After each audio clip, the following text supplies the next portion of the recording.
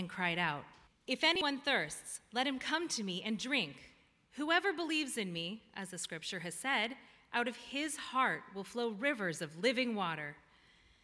Now he said this about the Spirit, whom those who believed in him were to receive, for as yet the Spirit had not been given, because Jesus was not yet glorified. This is the word of the Lord.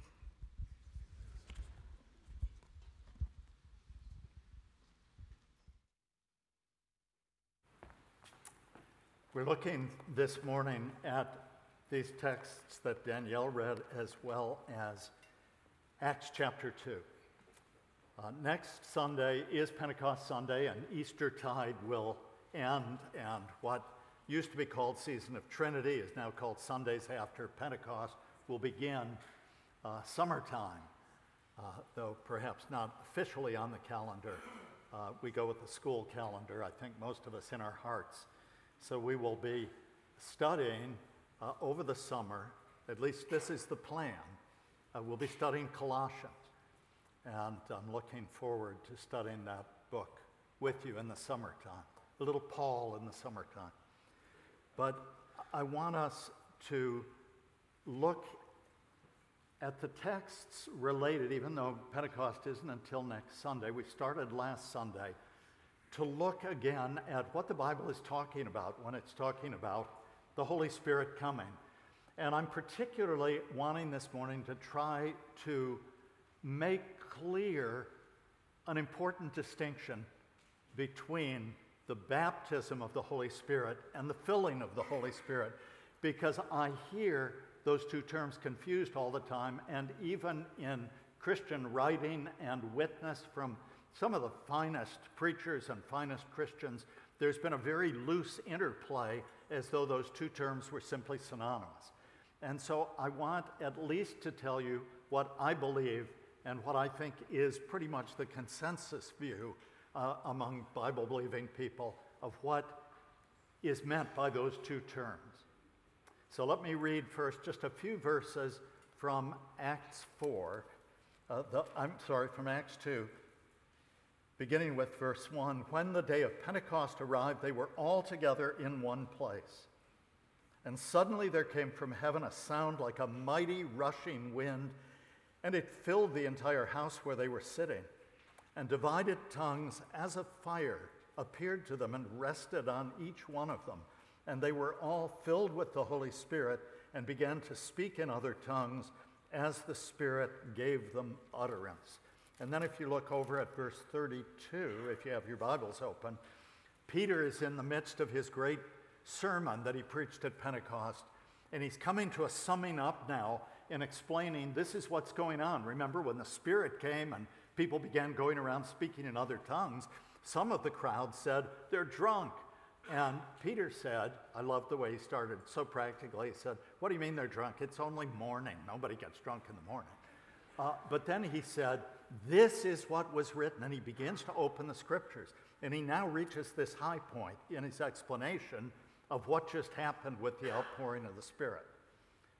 "This Jesus God raised up, of that we all are witnesses.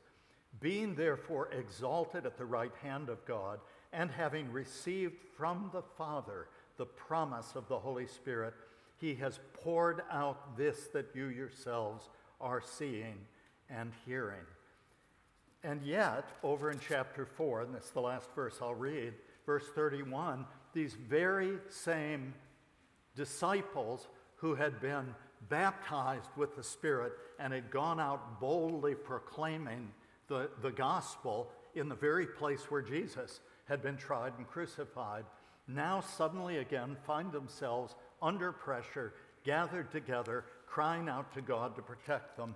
And we read verse 31 of chapter 4, "And when they had prayed, the place in which they were gathered together was shaken, and they were all filled with the Holy Spirit and continued to speak the word of God with boldness." Father, thank you for your word. Thank you that it instructs us, but more than that, you want it to change us from the inside out. You want not merely to inform, but to form us and shape us. And I know, Father, we know that this will only happen if your Holy Spirit takes your word and applies it to our lives. And so I pray that you will do that now. Don't let me get in the way of anything that you would say to your people. If I say anything amiss, may it be recognized or just forgotten. But lead me as I speak, and lead us as we hear your word. In Jesus' name, amen. I want to be so careful because this is holy ground. I mean, we should all take off our shoes when we're on this ground. I remember, much to my own embarrassment, years and years ago, back in the early 1990s, right after the fall of communism in Eastern Europe, I was asked by World Vision to do pastors' conferences in Eastern Europe, and the leader of our group was the great Indian Christian Samuel Kamalasan. And I was behind Sam, and he was getting up to speak, and he took off his shoes and walked up, and I got a kick out of it, thinking he wanted to be comfortable. And then when I asked him about it, he said, no, whenever I preach, and whenever we preach in India, we take off our shoes because we're on holy ground. This is holy ground. Let's remember that. We're talking about God's Holy Spirit. And our Lord Jesus said that the only unforgivable sin is to blaspheme the Spirit. So I want to be extraordinarily careful in all that I say. Always, but especially this morning. What is the difference between the baptism of the Holy Spirit and the filling of the Spirit? Because clearly, in those opening verses of Acts chapter 2, the baptism of the Spirit at Pentecost is described as them all being filled with the Holy Spirit. So if it is a filling of the Spirit, does that mean that every time someone is filled with the Spirit, that they are receiving the baptism of the Holy Spirit? And is there only one sense in which the Bible uses baptism of the Spirit, or is there more than one? So let me kind of approach this again, a little biblical theology here. It's interesting, isn't it? We're used to it, so if you grew up in church, you don't notice it because we're so used to it. But isn't it interesting that in the Ezekiel passage that Danielle read, God is promising through his prophet Ezekiel that the day is going to come when he will put his Spirit in the hearts of his people. So he's speaking of it as something not yet to be accomplished. And then even more astonishing, in the gospel lesson that Danielle read from John chapter 7, Jesus stands up in the midst of this feast and suddenly begins to preach. And he says, if anyone, and it was a feast that involved a water sign. They went down and drew water and brought it up and poured it out. So in the midst of this water festival, Jesus stands up and says, if anyone thirsts, let him come to me and drink. And if anyone believes in me, out of his innermost being will flow rivers of living water. And then John says, parenthetically, Jesus was talking about the Holy Spirit who would be given, but had not yet been given, for Jesus had not yet been glorified. So again, he's speaking of the Spirit being given as a future act after Jesus has accomplished redemption and has been glorified.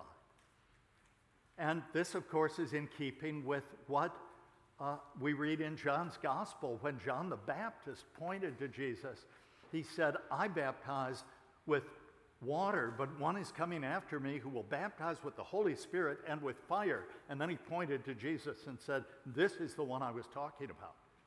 Now, why am I suggesting that this is perplexing? Well, it's perplexing because the Holy Spirit was always there. The second verse in the Bible, the Spirit is hovering over the face of the deep. Throughout the Old Testament, we have people filled with the Holy Spirit and speaking on God's behalf.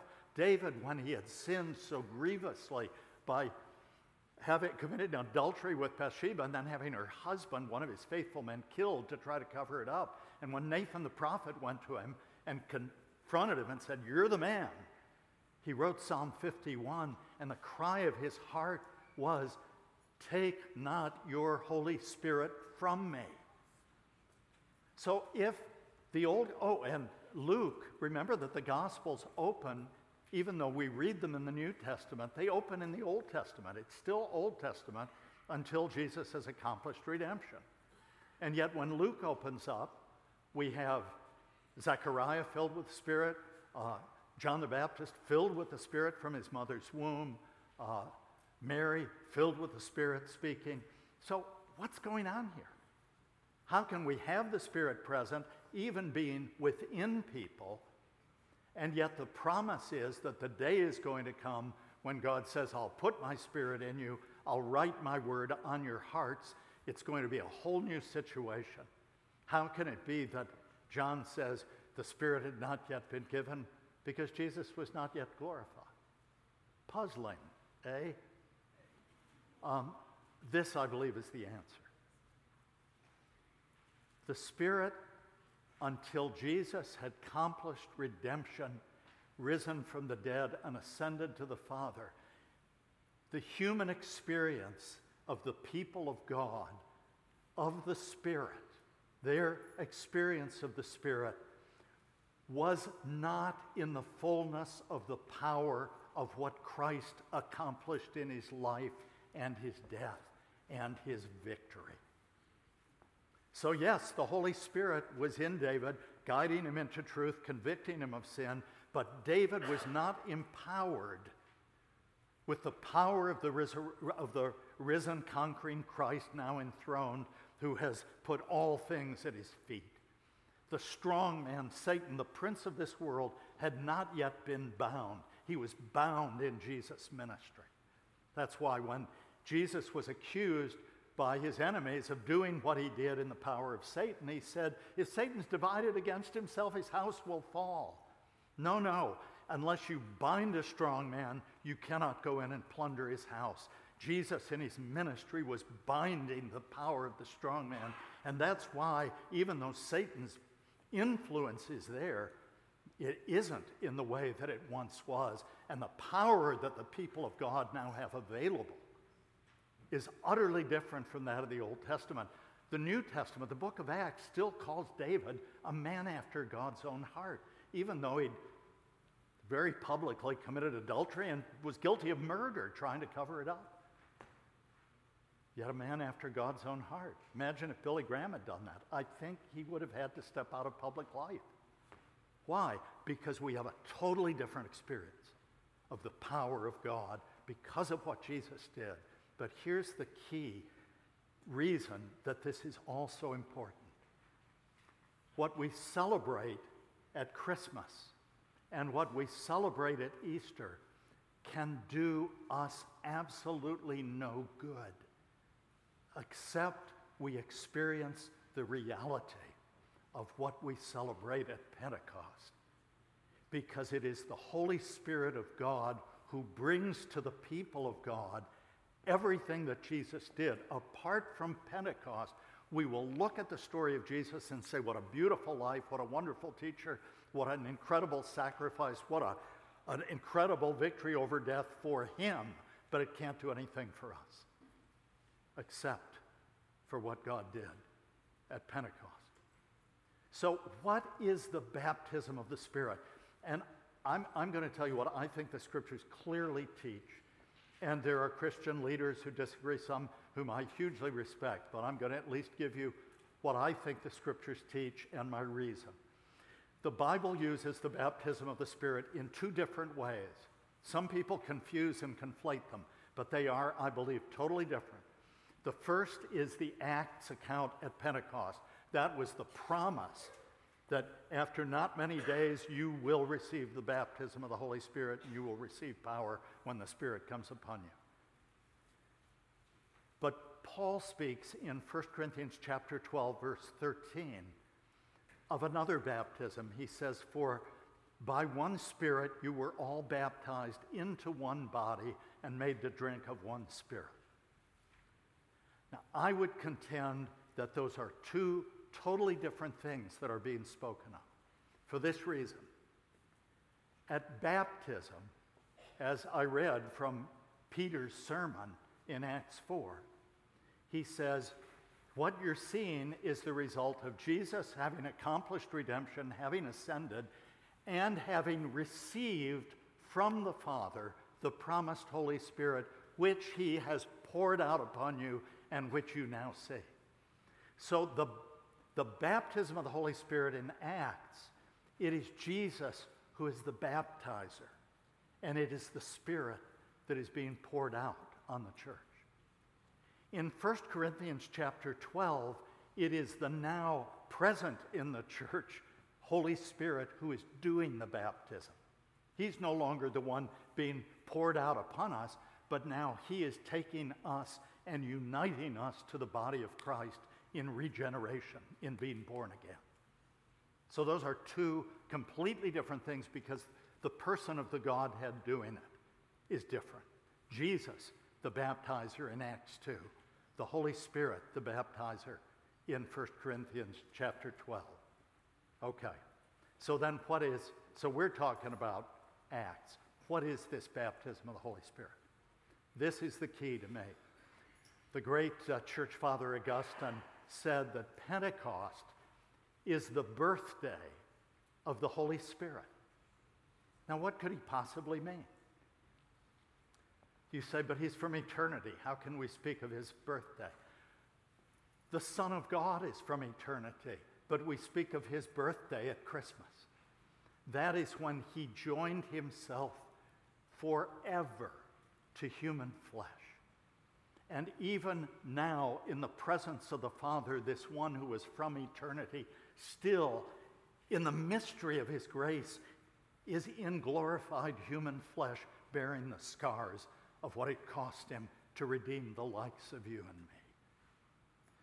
The Holy Spirit was present among the Old Covenant people, present in the world, present and at work, but he hadn't yet fleshed himself and taken, as it were, a body. When Jesus' work was done, you might think of the Old Testament as the age of the Father.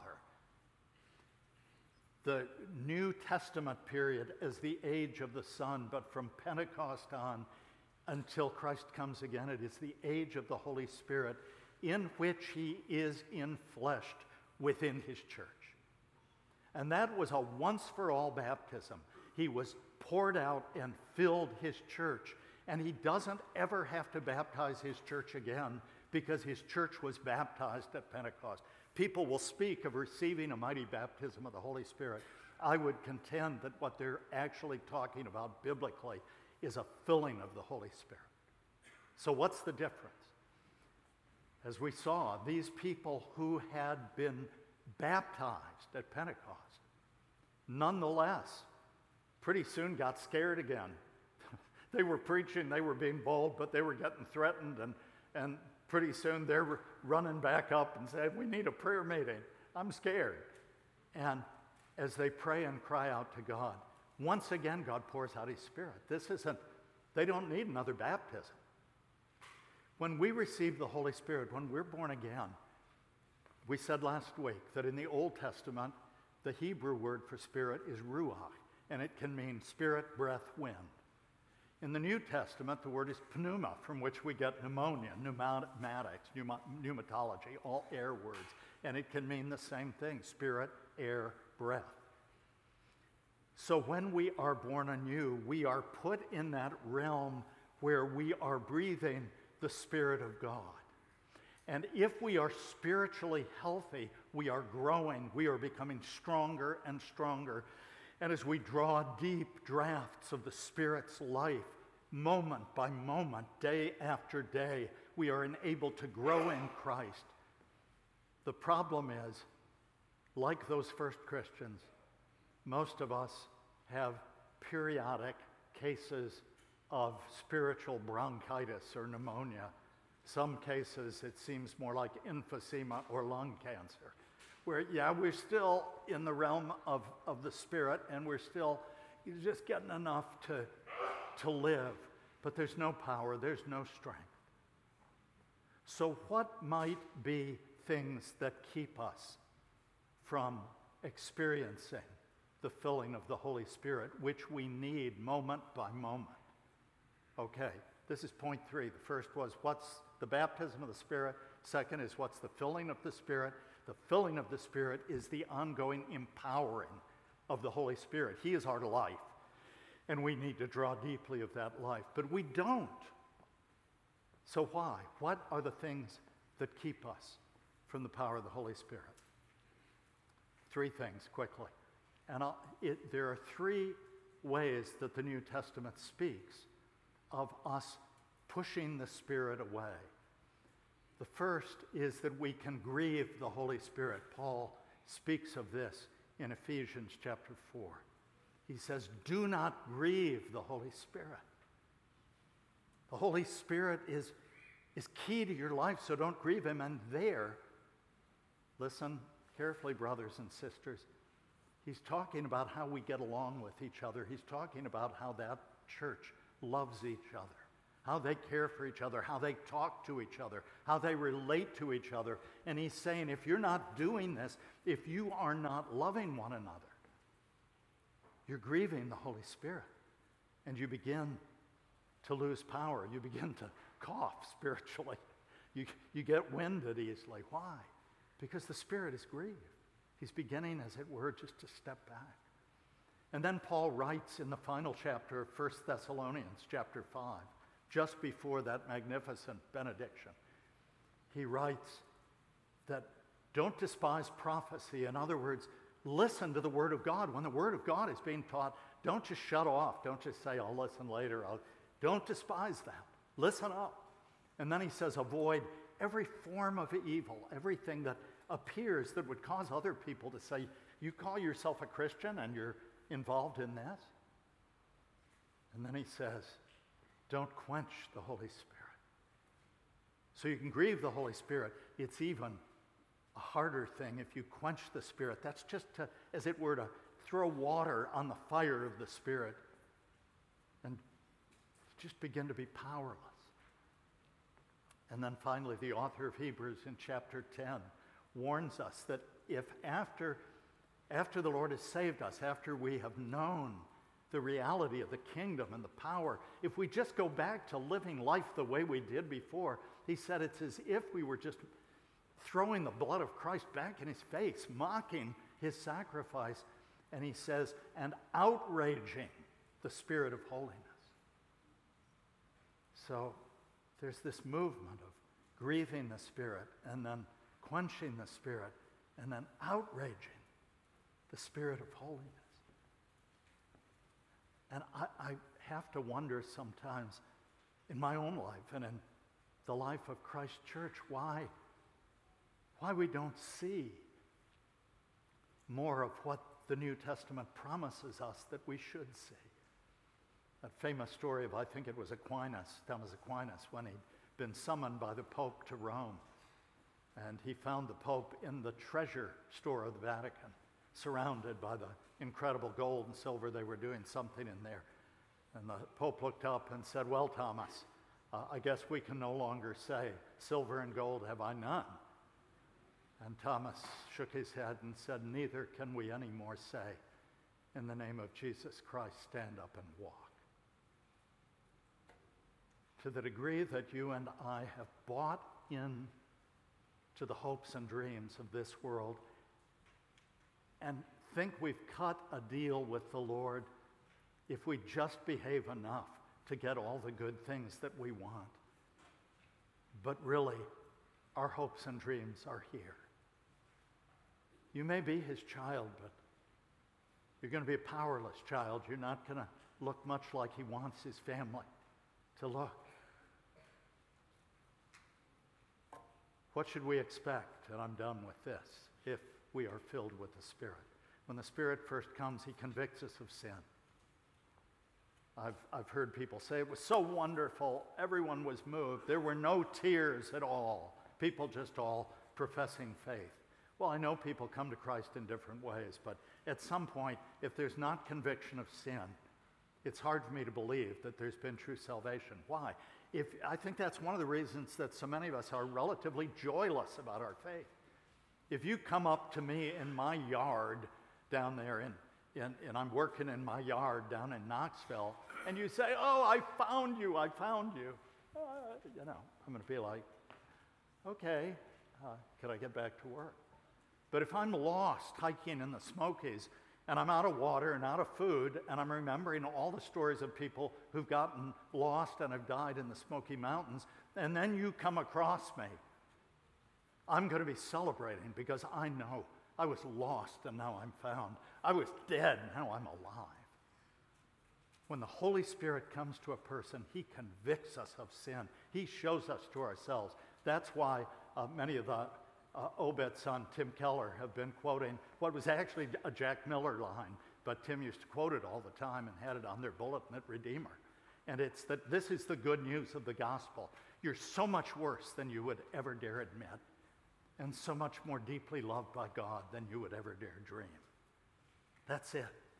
But you will not know the glory of his love for you until you've known something of the darkness of your own heart and your need of a Savior. He convicts of sin, then he begins to empower us and give us a taste for the things of God. I knew I'd grown up in a Christian home. I'd run away. I'd married a Jewish girl. We were hellions. And then the Lord began to get a hold of us. And I knew it because all of a sudden, after 8 or 10 years of running away, not wanting to be near a church or near Christian people, I wanted to go to church. I wanted to study the Bible. I began to want to know the things of God. Why? Because the Holy Spirit had come and said, okay, you're done running now. Time to come home. He changes us from the inside out. We delight in worship. Lloyd Jones used to say to the people at Westminster, and you think I'm bad, he preached sometimes hour-long sermons, and he took 14 years to preach through Ephesians. One of the women of Westminster Chapel was in the States for the summer, went back and said, oh good, I didn't miss anything. He's still on Finally, My Brethren. But he was a magnificent preacher, and he used to sometimes just stop and say, this is a mark of whether or not you have the Holy Spirit. Are you having a good time right now? Not, am I eloquent, but do you love to be with God's people worshiping the Lord together? That's what the Holy Spirit does. He begins to change you. Well, there are more things. The fruit of the Spirit: love, joy, peace, patience, kindness, goodness, faithfulness, gentleness, self-control. He begins to grow the life of Christ in the life of formerly broken people like you and me. So let me ask you, have you yet tasted and seen the reality of the goodness of the Lord in the land of the living? Have you known him? When you run into the back of a dump truck stopped on the highway like my friend Harry did this last week, where will you be? Do you delight in knowing the Lord? Do you want to grow in his grace? If so, he is more willing to pour out his Spirit on you than you are to ask. That's why Jesus said so beautifully in Luke's version of something he also said in the Sermon on the Mount. But in Luke, Jesus said, look, if parents who are evil know how to give good gifts to their children, if their child asks for bread, they won't give them a stone. If they ask for a fish, they won't give them a snake. How much more will your Father in heaven give his Spirit to those who ask? Ask, and it will be given to you. Seek, and you will find. Knock, and it will be opened unto you. Would you stand?